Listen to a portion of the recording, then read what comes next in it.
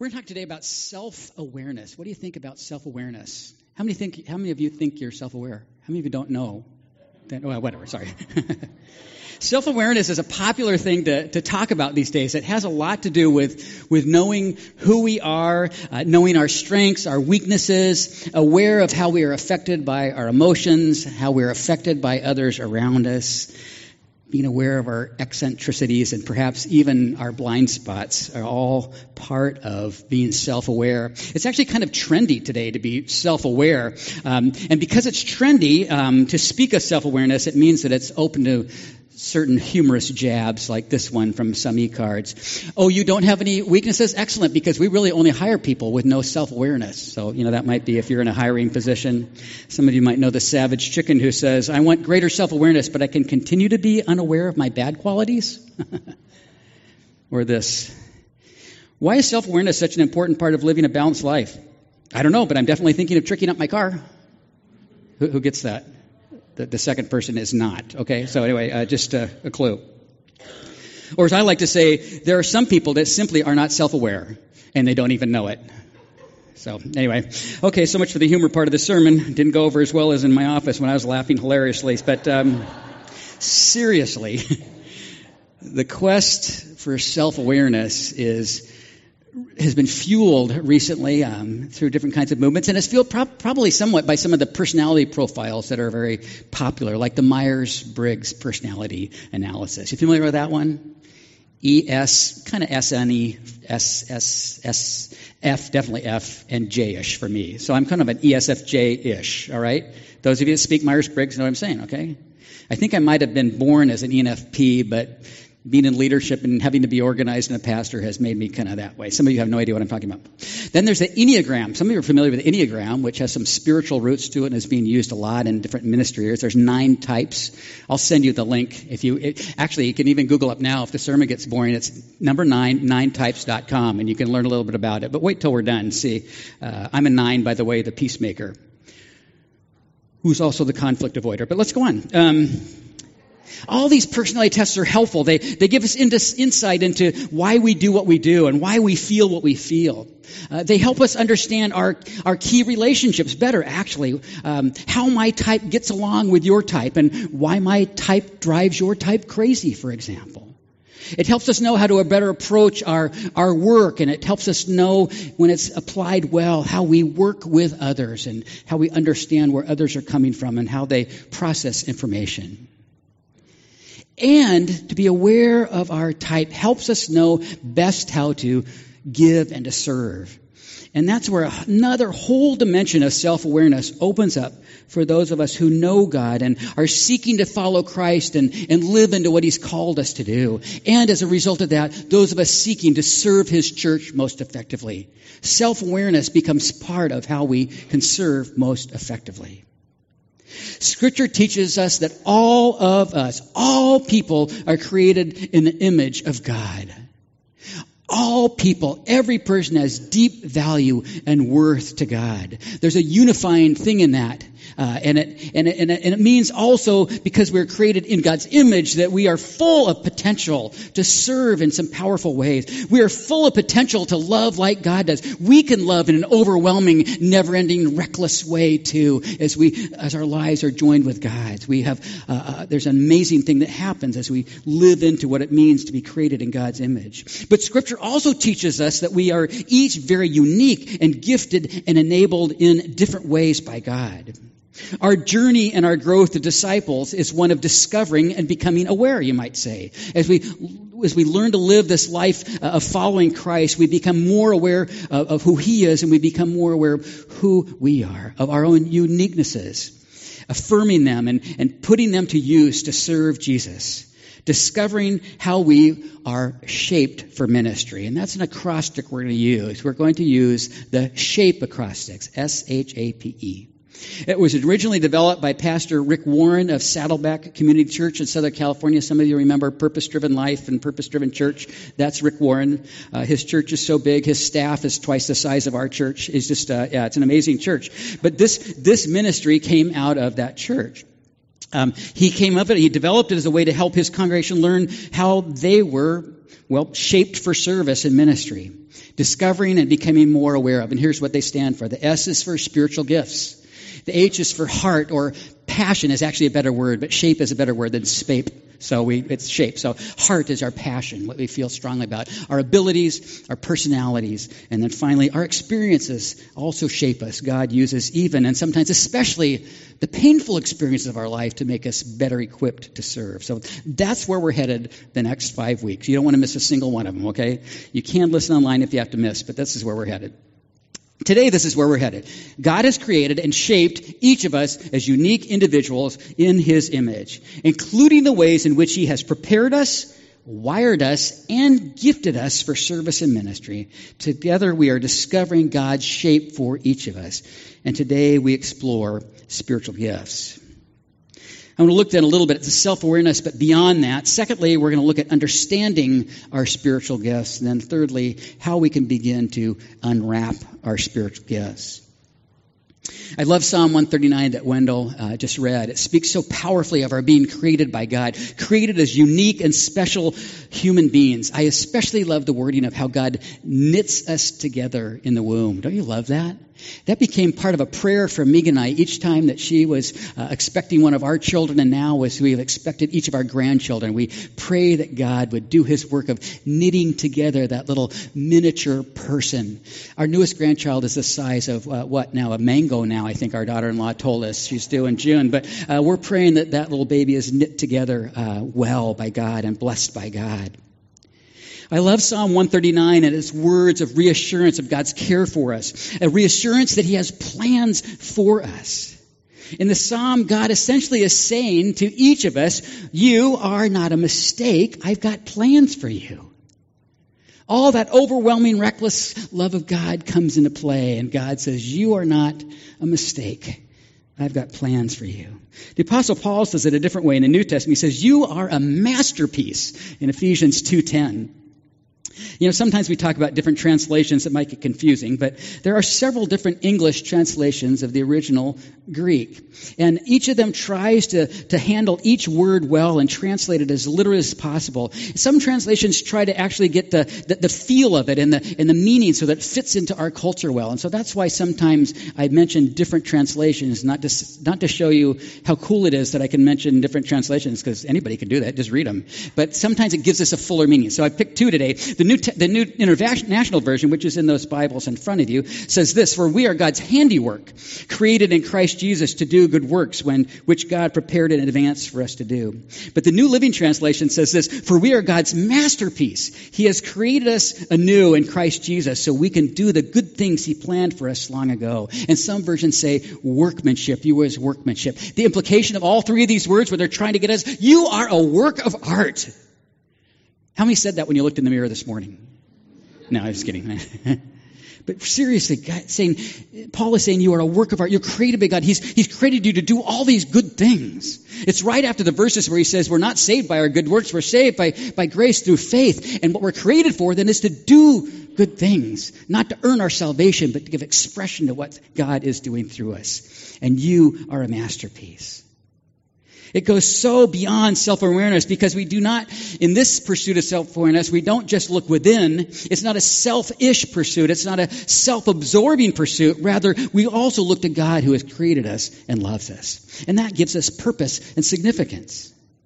I've been making use of this book off and on. The title of it is Shaped, Finding and Fulfilling Your Unique Purpose for Life. And it's written by Eric Rees, who is one of the 559 staff members of, I don't know how many staff he has, but he's the guy that runs this whole thing. It's his area. It's his wheelhouse at Saddleback Church. And Rees in this book speaks of this as finding this self-awareness pursuit, this gift pursuit, as finding our kingdom purpose. He defines it as this. He said, it is your specific contribution to the body of Christ within your generation that causes you to totally depend on God and authentically display His love toward others, all through the expression of your unique shape. He goes on and says, it's way more than a career. It is a special commissioning from God to make a significant difference on this earth. That's pretty big. That's kind of a whoa, isn't it? It's kind of like being on a mission from God, right? But it's this idea of God has wired and prepared you for this. And it is pretty big, and that's why we need to take a closer look at all of this. So let's dig into it. Let's look at spiritual gifts a little bit better and try to understand a little bit and see how we might unwrap them better. The first question is simply, what are spiritual gifts? And actually, it's easier sometimes to begin sometimes with saying what they're not. First of all, spiritual gifts are not the same as personality traits. But understanding our personality traits can help us understand how we can best express our gifts. For example, there's the gift of evangelism. And all of a sudden you get these images of people. But a quiet, contemplative introvert can have the gift of evangelism. They won't be screaming on a corner, but they will employ their gift in a way that is close, connected, one-on-one. Whereas an extrovert may share with several people in a day or have a passion for several. So see, extrovert, introvert, very different, but they can both have that gift of evangelism. So personality comes into play, but it's not the same as a spiritual gift. A spiritual gift is not the same as a natural talent. That's part of what we are born with. What we're born with, what we bring into the world before the Holy Spirit gives us gifts, or even perhaps things that our parents nurtured in us before we came alive in Christ. And again, our natural abilities can play a role in expressing our spiritual gift, but they're not the same thing. Reese also mentions that they're not the same as the fruits of the Spirit that we read about in Galatians 5:22 and 23. Love, joy, peace, patience, kindness, goodness, faithfulness, gentleness, and self-control. Jesus built each of those into each of his followers as character traits. The gifts are what we specifically receive to contribute to the kingdom. Now, on the positive side of what it is, Reese offers this definition. Spiritual gifts are a God-given special ability given to every believer at conversion by the Holy Spirit to share his love and strengthen the body of Christ. 1 Peter 4:10 says, each of you should use whatever gift you have received to serve others as faithful stewards of God's grace in its various forms. You see, because they are spiritual gifts, they have spiritual purposes. Because they're spiritual gifts, they have purposes that are going to affect the kingdom of God on earth. Because they're spiritual gifts, they're going to have some connection to the building up of other believers, to the building up of the church, to ministries that extend from the church, ministries of compassion and justice that are kingdom work. Because they're spiritual gifts, they have spiritual purposes to make, as we say here, a kingdom difference now and in the lives of people that God loves. Another question asks is why does God give us gifts? 1 Corinthians 12:7, the Apostle Paul says, now to each the manifestation of the Spirit is given for the common good. Or again, another translation, a spiritual gift is given to each of us so that we can help each other. So there's a purpose there, is this common good and a helping of each other. The gifts that God gives us are really not about us or for us. I remember when I realized that my spiritual gift is not so that I can have the sense of fulfillment of, okay, now my self-awareness is complete in my own little Scott world here that I have this gift. And God said, it's really not for you. It's for the church through you. Our gifts are not a special reward from God. They're not intended to boost our self-esteem. They are for the building up, the blessing, and the empowering of Christ's church. And that's why it's so important to be part of a church community. Solo Christianity can work for a while in terms of nurturing our personal faith, and maybe church can get messy. It's easier to do it on our own sometimes. We can find what we like on the internet or TV to do our faith, and that's okay. But eventually, if you want God to work through you, it needs to be in a church community. And if the church is messy, they probably need your gifts and need you to do them well. Reese says, discovering your spiritual gifts is not the ultimate goal. Using them to bless others is. Another question is, does everyone get a gift? And when I couldn't help but think of Oprah Winfrey.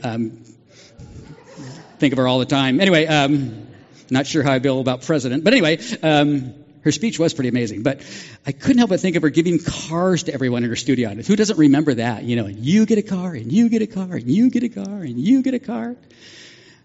Google that up for memes, and you'll see a lot of crazy stuff. But anyway, I did, and I'm not putting any of them on the screen. But anyway, essentially, that's what God does. And again, in 1 Corinthians 12:7, Paul says a spiritual gift is given to each of us.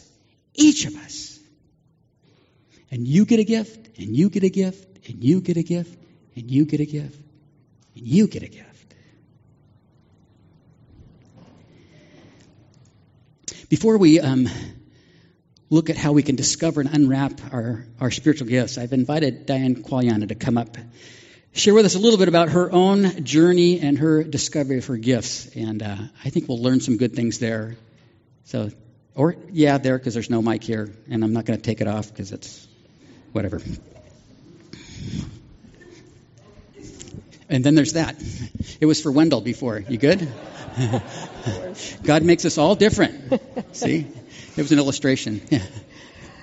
So that you can comprehend some of the transformation God has accomplished in me, I need to start with Diane before Christ. I attended church and sang in choir, just like I do here, my whole life. But I did not have a personal relationship with God until I was 35. I was trying to earn my way to heaven, but knew that I was not meeting God's standard, so I was very self-conscious. I didn't want to go to Bible studies because even as a teenager, I knew I didn't get it. I didn't want others to see that I didn't understand. That was pride. I never wanted to be a teacher in front of people so that they could see that I wasn't perfect. In 1983, I received Christ 2 months after my husband left home. Our sons were 4 and 6 years old. God was wooing me to himself and giving me a network of believers in my Episcopal church and in Bible Study Fellowship to help me grow. The veil was lifted. I was hungry to grow and understand now that I had the Holy Spirit helping me. I became a children's leader in Bible Study Fellowship, teaching 2-year-olds. God knew I needed to be learning at a 2-year-old level. I was on fire for the Lord and not knowing much yet. One time, I was talking with a mature Christian how I was compelled to tell people the gospel and what God was doing in my life. This friend laughed, explaining that I had the spiritual gift of evangelism. I asked, "What's that?" I was shocked because I expected that all born-again believers would be compelled out of gratitude to help people understand the gospel. The first time I took a spiritual gifts evaluation was in BSF, a graduate seminar in May of 1987. The same week, my divorce was finalized, 4 years after meeting the Lord. The results, in order, were administration was my top gift, followed by exhortation, prophecy, serving, mercy, teaching, and giving. I was still learning what all of these meant. As I spiritually matured in allowing the Lord to be the Lord of my life, I grew in understanding how his spiritual gifts differ from my skills and my talents. 11 years later, in 1998, Pastor Paul Allen led a Sunday school class here at NECC for new members that I helped him teach. That class included a questionnaire, Finding Your Spiritual Gifts, so that the new members could learn what their spiritual gifts were and then be guided to how God would have them use those gifts in our church family. I took the evaluation.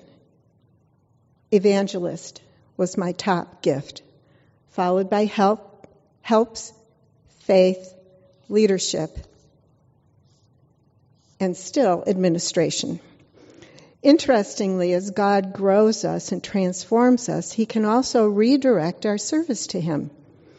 When I took the same questionnaire, again, 4 years later, in 2002, again helping Pastor Paul with the class, teaching was my top gift, followed by knowledge, exhortation, wisdom, evangelism was still in there, faith, and intercession. Remember how before I knew the Lord, my pride, my self-consciousness prevented me from even considering being a teacher. Now, that is my top spiritual gift that I have the privilege of doing, still at BSF, in Sunday school, and in mentoring relationships. There is nothing that gives me more pleasure than to help others understand the gospel, to receive Jesus as their Savior, and then to allow Him to be the Lord of their lives. I'll ask you one of my favorite questions I ask the students. What does God want you to be when you grow up?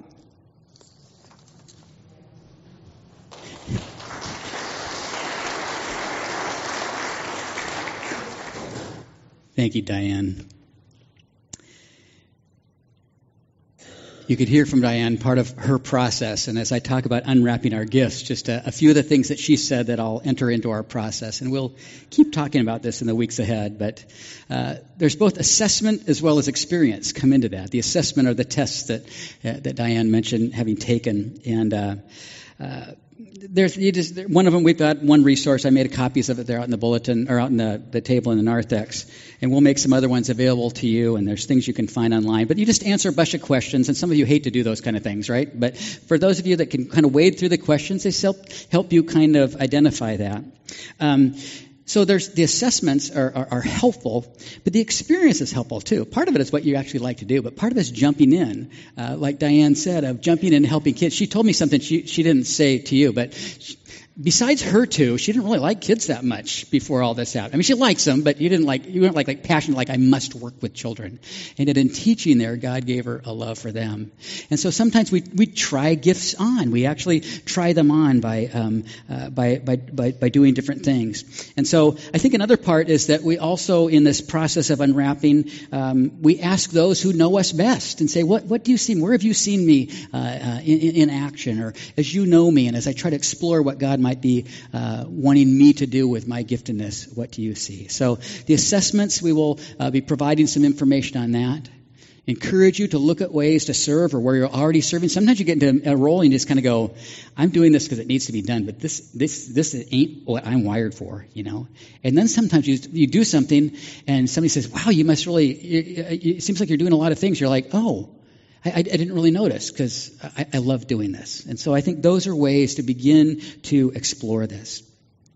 The question then comes up, what are the spiritual gifts? And we're not going to go into all of it right now. It'll be part of our process. Some of them are easy to understand. Some are a little harder to make the cultural jump from a couple thousand years ago, but we can understand them.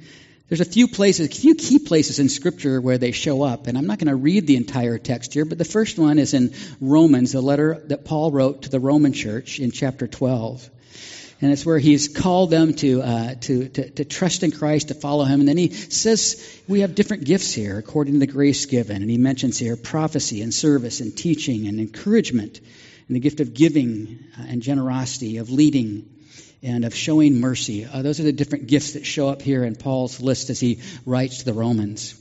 Perhaps the longest list is in 1 Corinthians 12. That's the chapter, maybe you know this chapter. It's the one where Paul talks about all the parts of the body are important. It's important for them to work together, and where the eye can't say to the ear, I don't need you. You know, that all the parts. That's 1 Corinthians 12. Read the whole thing. There's homework. Read the whole thing. But right in the middle there, in verses 8 through 10, and then another one mentioned later in 28, Paul mentions these. To one there's given the Spirit a message of wisdom, to another a message of knowledge, by means of the same Spirit, to another the same Spirit, gifts of healing, miraculous powers, prophecy, distinguishing or discernment is there, speaking in different kinds of tongues and still interpretation of it. And God has placed in the church, first of all, apostles, prophets, teachers, miracles, gifts of healing, helping, guidance in different tongues. Paul mentioned in his letter to the Ephesian church, he says, Christ himself gave some to be apostles, some prophets, evangelists, pastors, and teachers to equip his people for the works of service. And this is a verse that's important here, so that the body of Christ might be built up. And 1 Peter 4, 9 and 10 speaks of using our gifts, but the gift of hospitality shows up in that list. Here's a summary of the list from those texts and what Reese puts in his book. Some of those you might go, what's that? And some of you might look at it and go, oh, I'm that. But these are the lists that come from the words of Scripture. But I think something really important to realize is that these most likely aren't all of the spiritual gifts that God gives. God is not limited. God gives all kinds of gifts.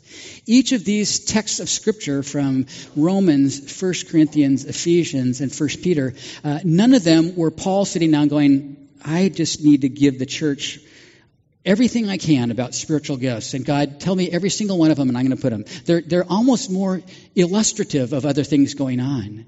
In 1 Corinthians 12, Paul was trying to keep a church that was splintering and dividing. He was trying to keep them together and keep them unified and be one body. He said, but what's beautiful about your unity is this incredible diversity. We need all of you and your gifts. For example, some of them are. So see, it wasn't necessarily a teaching on the gifts, but they come from that. And likewise in Ephesians, his whole theme in Ephesians 4 is the unity of the church. And yet there's these different gifts that nurture and strengthen the church.